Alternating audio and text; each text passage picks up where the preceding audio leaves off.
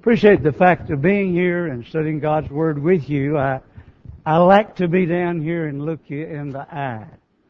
If I ever built a building, the preacher would be down in a hole. You'd be like chickens up on a roost, and you'd be looking down on me. I think we need, as preachers sometimes, to realize who we are. Someone asked me a $64,000 question a few minutes ago.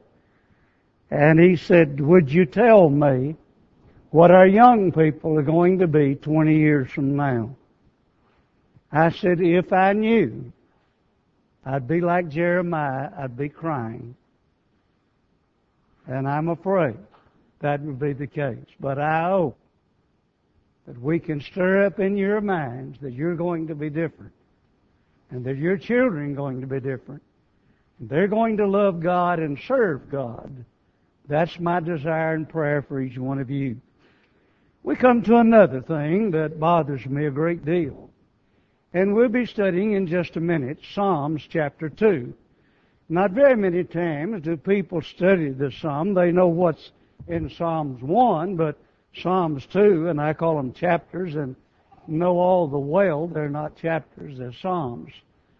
But before we go to Psalms 2, there's something in Daniel 2 that I'd like for you to understand. That Daniel is explaining to the king about God. He said there are four kingdoms of men. There's the Babylonian kingdom, there's the Medo-Persian, there's the Greek and the Roman Empire. And he describes them as gold and silver and brass and finally iron, metal. And then in Isaiah, Daniel, the second chapter, in verse 35, I want you to notice. Then was the iron, the clay, the brass, the silver, the gold broken to pieces together and became like chaff of the summer threshing floor, and the wind carried them away, that no place was found for them. And the stone that smote the image became a great mountain and filled the whole earth. Now the idea here is the fact that these kingdoms are made of metal. And they're going to be gone with the wind. Now why would he mention that? The kingdoms of men are built upon the idea that might makes right. The biggest boy in the classroom can bully everybody else. That's pretty well the idea of kingdoms. That's not the idea of the kingdom of God.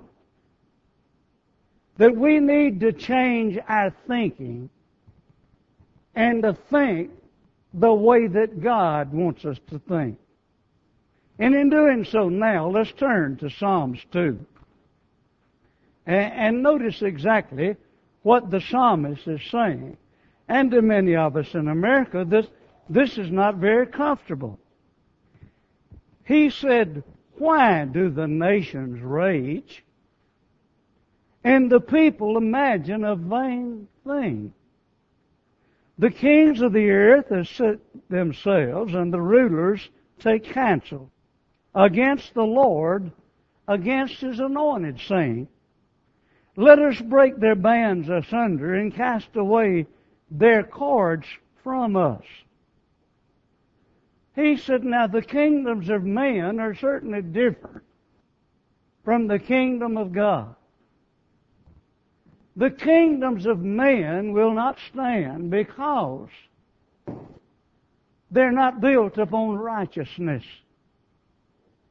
That throughout the Old Testament, God, through the prophets, indicated that the power of righteousness,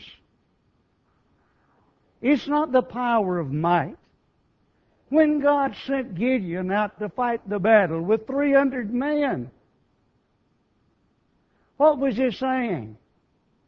Gideon, it's your relationship with God, not your relationship with the amount of soldiers that you have. It's righteousness. It really doesn't bother me what's going to happen to this country. What really bothers me is what's happening to the Lord's church, God's people. We ought to know better. Now look what he has to say. He said, why do the nations rage? They always have been. The kingdoms of men are in chaos and confusion. In Russia and China, Syria, Iran, America, kingdoms of men are in chaos and confusion. They always have been. Even God's people, when they started mingling with the people round about them, the Canaanites, that they were in chaos and confusion. And the prophets cried to them, and they wouldn't listen. They were set in their way. And the people imagine a vain thing. Why would anybody ever imagine that two women can have children? Why could anybody ever imagine that two men could have children? How foolish can we be? And some even in the church defending it. They imagine a foolish and vain thing. That's the world. The world is broken. It always has been. Peter said, save yourselves from this untoward generation. Paul said, let your light shine. Where? In a generation just like Peter's describing. Jesus described it as adulterous generation. That's the world. They imagine a vain thing. Why did they do that? They do that because they're living in rebellion, contrary to God's will, and whatever kingdom man established, it's going to be gone with the wind. Someone said a number of years ago that democracy has within its own seeds the seeds of destruction. Every man can't do what he wants to do. That would destroy a family, that would destroy a nation. And we're beginning to sense that. And we're beginning to feel that. Paul said it's a crooked and perverse generation in which you're living. We need to think about that. When we look at man, it's not too good. Does Cain and Abel being put out of the garden? Brother Adam and Eve being put out of the garden? Cain rising up and killing his brother? Lamech decided he needed more than one wife. And God sent the flood, and Noah and his family were delivered. And we go again to the Tower of Babel. And then finally some good news. God calls Abraham and promised him a land and a nation.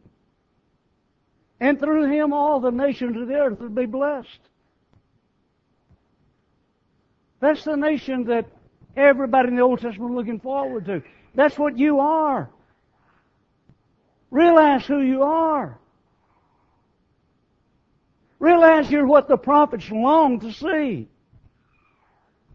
We're the kingdom of God that the writer in Hebrews said shall never be destroyed. Jesus said, heaven and earth shall pass away, but my word shall not pass away. Why not lean on the foundation that is secure and going to stand? The kings of the earth set themselves, and the rulers take counsel together. You put all the PhDs in this country together in a room, what are you going to come up with? Not very much.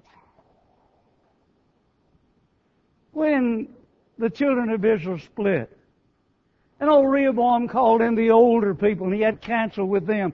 Then he called in the younger people, and he had counsel with them. And he listened to the younger people. Well, they have division.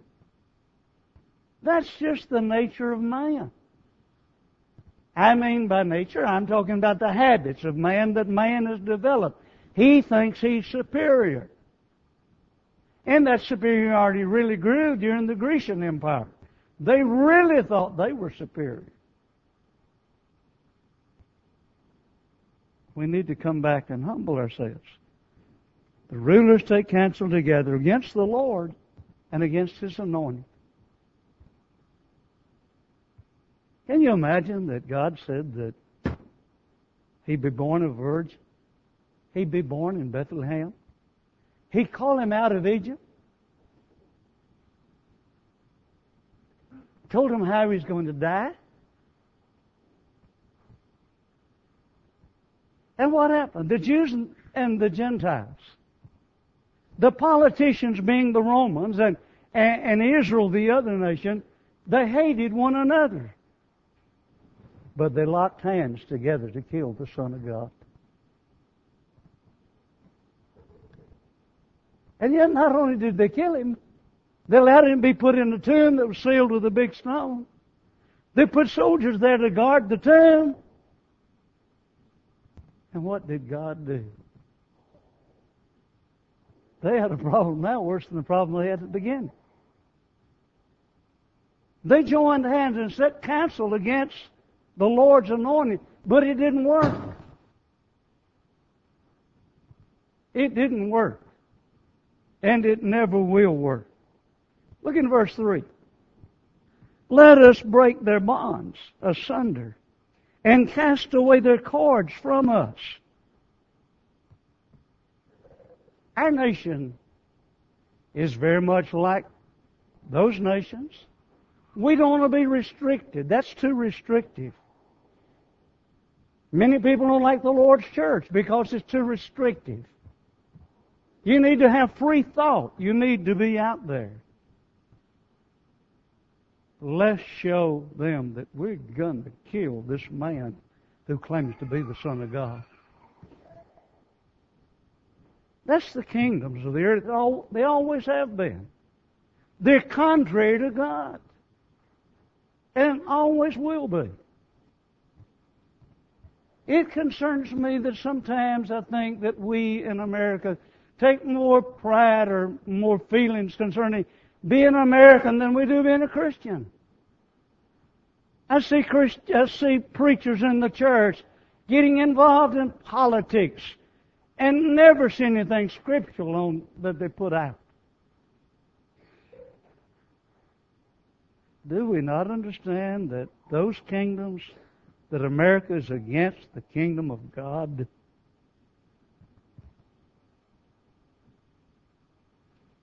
Look again as we look at it.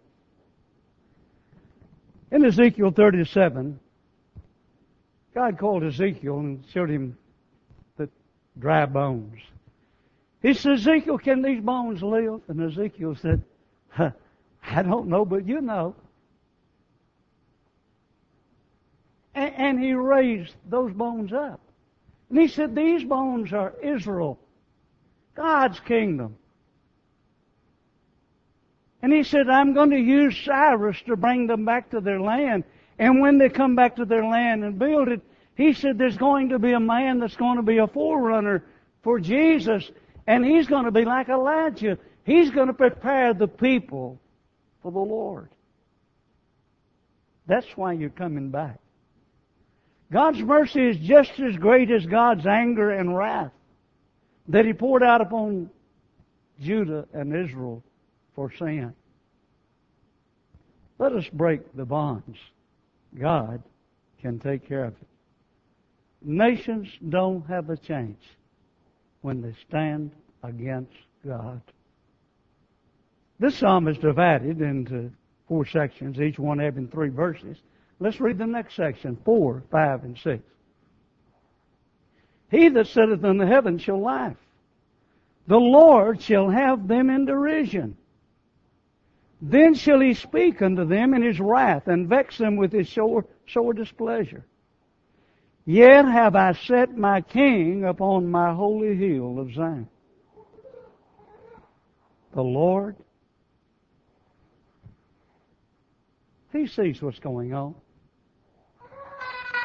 He's going to laugh. I told you.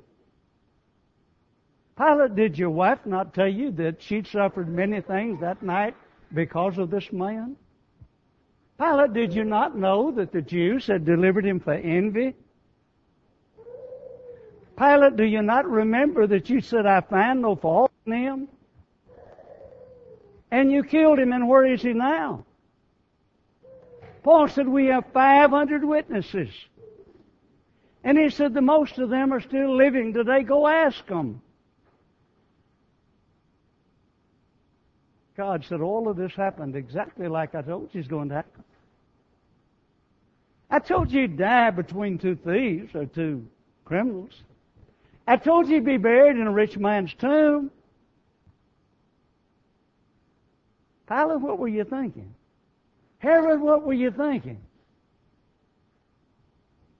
Oh, let's look at it again. He that sitteth in heaven shall laugh.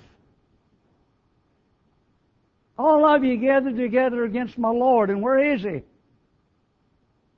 He's ascended into heaven. And everything that you've done to keep Him from being king, He's the King of kings and Lord of lords. And you hold them in derision. Gonna have to answer for what they've done. Then shall He speak to them in His wrath, and vex them with His sore displeasure. I begged some time ago that God not give us the present that we deserve. I doubt that we've ever got the present that we deserve. You may think, well, we got it. But what do we really deserve? God's wrath and God's anger and God's displeasure. The kingdoms of men are gone with the wind. Might doesn't make right. Righteousness is what God's all about. Now look at verse 6. Yet, in spite of all that you people have done, yet have I set my king upon my holy hill of Zion. I raised him up. He stayed here with the disciples and then ascended into heaven. What did you people accomplish? Absolutely nothing. Nothing. The Romans, even after he died, persecuted the church. What did they accomplish? Nothing. The kingdom still stands. Look in verse 7. I will declare the decree. The Lord has said to me, Thou art my son, this day have I begotten thee. Ask of me, and I will give thee the heathens for their inheritance, and the uttermost parts of the earth for thy possession. Thou shalt break them with a rod of iron, and shalt dash them into pieces like a potter's vessel. Open your Bibles to Acts the 13th chapter. Let's get the explanation of this. If you will, let's just begin with verse 32. Acts 13 and verse 32. We declare unto you glad tidings, how that the promise which was made unto our fathers, God hath fulfilled the same unto us, their children, in that He's raised up Jesus again, as is written where? In the second Psalm. Thou art my son, this day have I begotten thee. He goes back and said, this is what the psalmist was talking about. And as concerning that, He raised him from the dead, no more to return to corruption. He said in this wise, I will give you the sure mercies of David. God is in control. That's the hardest thing for us to understand. God is in control. this nation will crumble when God determines it's time to crumble. That's hard for a lot of us to understand. I'm afraid some of us got more American blood than we have the blood of Jesus running through our veins. God told all along, this is what's going to happen. What was their reaction? Kill him. God said, I'll show you. From heaven I'll laugh. I'll raise him up. You make all the preparations you want to keep him in the tomb. I'm going to raise him up. And he did. Now watch again. He says, ask of me. I'll give you the nations. When the devil carried Jesus up and made all the promises to him. But God had already made a promise to him. That the nations of the earth would be his. The devil couldn't give him something that God had already promised him. You think today how many Christians throughout the world we support preachers in the Philippines, preachers in Africa. Where are they? The morning that Pearl Harbor was bombed, there were Japanese and Americans worshiping God that same Sunday morning in California. They didn't know that their kingdoms were at odds with one another. They were at peace with God. That's what God wants of us. Friends, I don't think we know the power of what we can do. And Joel Osteen makes me sick. He said the power's within you. No, we're the plants that needs to be plugged into the power. God is the power. We're nothing unless we're plugged into that power. And we're plugged into that power by submission, letting Him overwhelm us and becoming what He wants us to be. God gives what He can promise, or He promises what He can give. The devil promises something He can't give.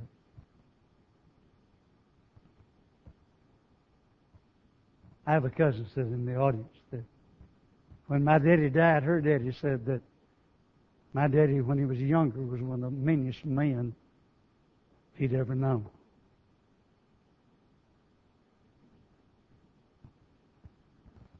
Dad became a Christian when he was 62. And when he was dying, he would often ask me, son, will God forgive me of all I've done? I said, son, you got the same thing. Dad, you've got the same thing I've got. God promised He would, and that's all we've got. That's all anybody in this building's got. God promised He'd forgive you. How do you know you're forgiven? God said He would. And Linda, when he was dying, heard him singing something. She got her ear down close to his mouth and heard him singing Amazing Grace. Friends, the power of the gospel to change people, the power comes from God. I'm not ashamed of the gospel, for it is the power of God. We need to understand that. The power that this church right here has, if they stay connected to God. And I believe with all my heart, if it were not for Christians spread across this world, the world would have already been destroyed. And He will destroy it when you can't rear children. The fact that it's still here is evidence that you can rear children to be godly and go to heaven when they die. God had already made a promise. He said, ask of me and I'll give it to you. Now look in verse 9. Thou shalt break them with a rod of iron. Thou shalt dash them in pieces like a potter's vessel. Turn to Revelation 19, if you will. Let's notice what he's talking about is in Revelation 19, and as we begin to read. Oh, we'll just start with verse 12 and read down through verse 15. His eyes like a flame of fire. He doesn't need light to see. His eyes are so penetrating. It's like fire. And on his head were many crowns. And he had the name written that no man knew but he himself. And he was clothed with a vesture dipped in blood. And his name is called the Word of God. In the beginning was the Word was with God, and the Word was God. Look again. And the armies were in heaven, followed him upon white horses, clothed in fine linen, white and clean. And out of his mouth goes a sharp sword. We know what that is. Sharp sword. In this same verse, I want you to notice that with it he should smite the nations, and shall rule them with a rod of iron. What did the psalmist say? He's going to have the rod of iron. He treadeth the winepress and the fierceness and wrath of Almighty God.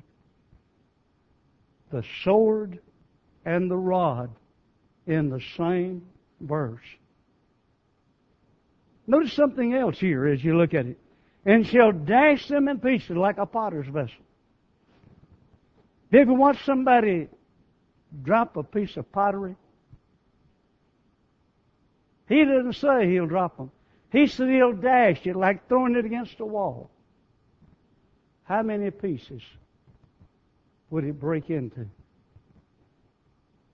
The kingdoms of men are what we describe. It's men ruling themselves. I know that God allows the organization and permits certain things. I understand that. I know what Paul said in the book of Romans, that we've got to be subject to the laws of the land. But friends, our relationship with our God takes over everything. God is first. Now let's look at the last three verses, if you will. It said, be wise, therefore, O kings. Be instructed, you judges of the earth.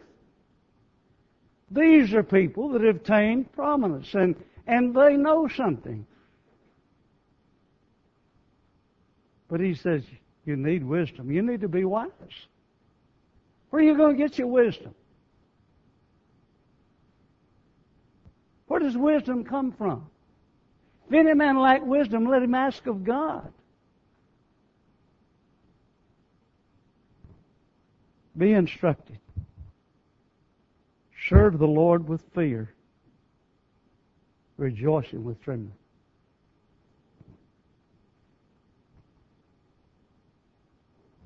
The fear is the beginning of wisdom. It just bugs me sometimes to see a truck or a car have a sign in the back of it, no fear. And I think we're trying to rear people that way. In the nation in which we live, don't be afraid of anything. Friends, the God who sits upon the circle of the earth knows everything that I've ever done, everything I've ever thought, everything I've ever said.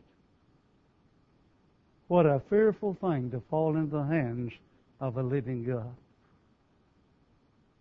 Part of our problem is the fact we no longer fear God. The fear of God has not been taught. The children of Israel said to Moses, Moses, you let him speak to us. Speak to you, not to us. Have you ever noticed every man that met an angel, every man that had confrontation with God, he fell down on the ground? I get sick of denominational preachers saying, oh, I saw the Lord, and they're so excited. You saw something, but you didn't see the Lord. When men see God, they fall on their face. When you really see God, you'll be surprised how much fear gospel He put in you. And when somebody tells you you've done wrong, you'll make it right because you don't want to be wrong. Somebody corrects you, you won't get mad. You'll think. I was telling Greg's wife this morning, I said, Linda has saved me a lot of times driving. She said, that light's red. That car's turning. The speed limit. Oh, she's helped me a lot of times. Do I always enjoy it? I have a friend, his wife said something to him. He said, wait a minute. He stopped the car. He said, I don't care whether you drive or I drive. But whoever's sitting over there is going to be quiet. Isn't that foolish? And that's the attitude that we've developed in our society. God knows what's right. And whatever kingdom, whether it's America, whether it's China, Russia, they're going to be gone with the wind.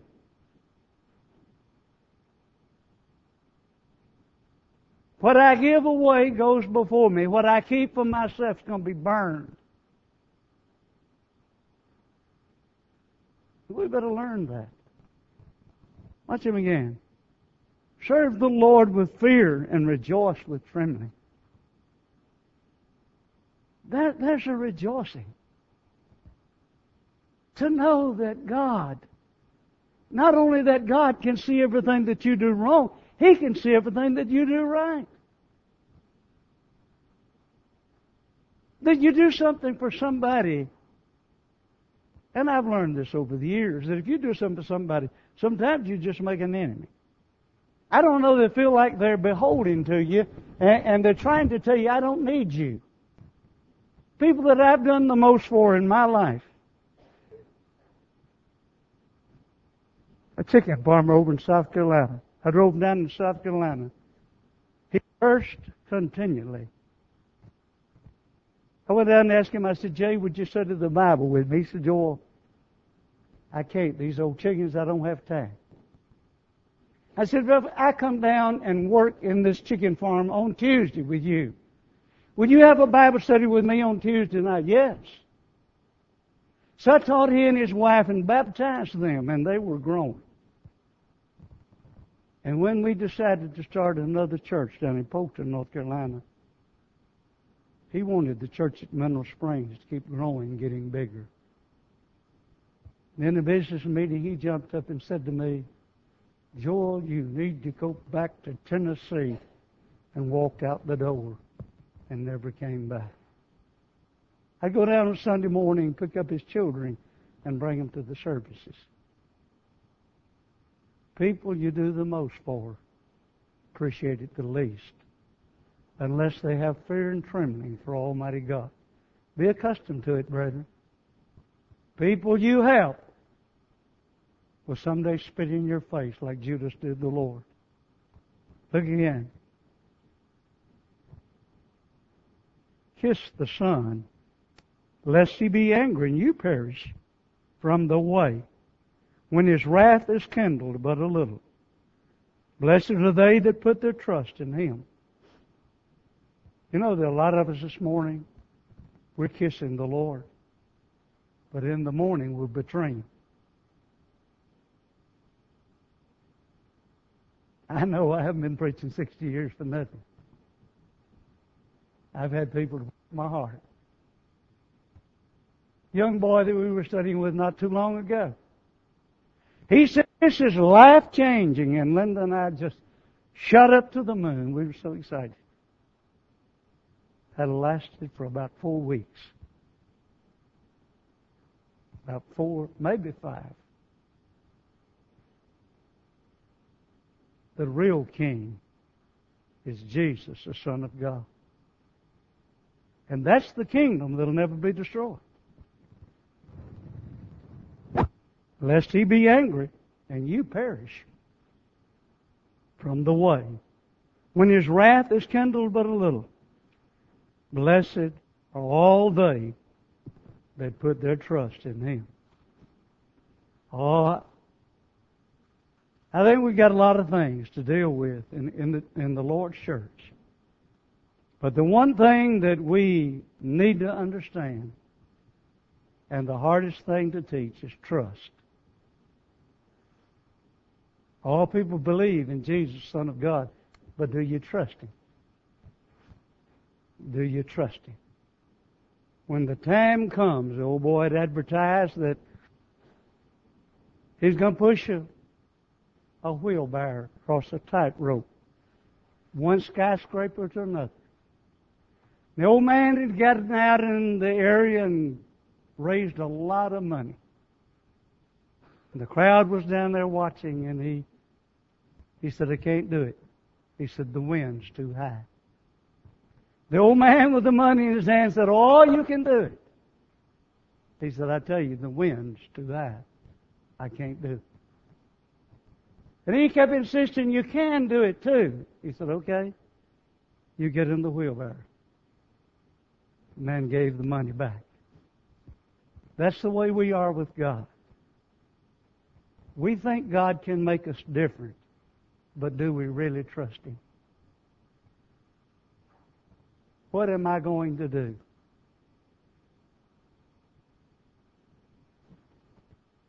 We had a sick child. My wife gave her life to her. And then when my wife's mother and father, one with cancer, the other with dementia, she said, Joel, what am I going to do? I said, you'll do what you've always done. You just do what's right. Trust God. And that sick child is 1,000 times better than I ever thought she'd ever be. I thank God for her every day. Friends, we've got to put our confidence in God. Trust God. We can't put our trust in the country in which we live in. Our trust has got to be in God. And over again, we are reminded of that. In Hebrews chapter 12 and verse 25, see that you refuse not him who speaketh. For if they escape not who refused him that spake on earth, much more shall not we escape. If we turn away from him that speaketh from heaven, whose voice then shook the earth, but now he hath promised, saying, yet once more I shake not the earth only, but also the heaven. And this word yet more, signifying the removing of those things that are shaken, as of the things which are made, those things which cannot be shaken remain. Wherefore, receiving a kingdom which cannot be moved, let us have grace, whereby we serve God acceptably with reverence and godly fear. Thank God that you're a member of that kingdom that's going on to be with God. The kingdoms of men will not stand. They never have. They never will. Because they set themselves against God. They're not going to. Please, brethren, let me beg of you. I'm as concerned about right and wrong in this country as anybody. But you are the kingdom that's not going to be shaken. It's going to stand forever. And you better be sure, those of you that are here, that you're a member of it. That Jesus said, for you believe not that I am He, ye shall die in your sins. If Jesus said it, you better believe it. I tell you, nay, except you repent, you shall all likewise perish. That's the hardest thing for man to do, and you'll do it every day of your life. I don't know why people argue about baptism. If I was going to argue about something, it'd be repentance. That's the hard part. He that confesseth me before men, him also will I confess for my Father which is in heaven. And then he said, he that believeth and is baptized shall be saved. He that believeth not shall be damned. That's what you do to become a member of God's family. That just doesn't sound right. It doesn't matter how it sounds to you. Remember what we said in Isaiah 55, 8 and 9? Would you learn to think like God thinks? Would you accept God's ways in doing what's right? That's what it's all about.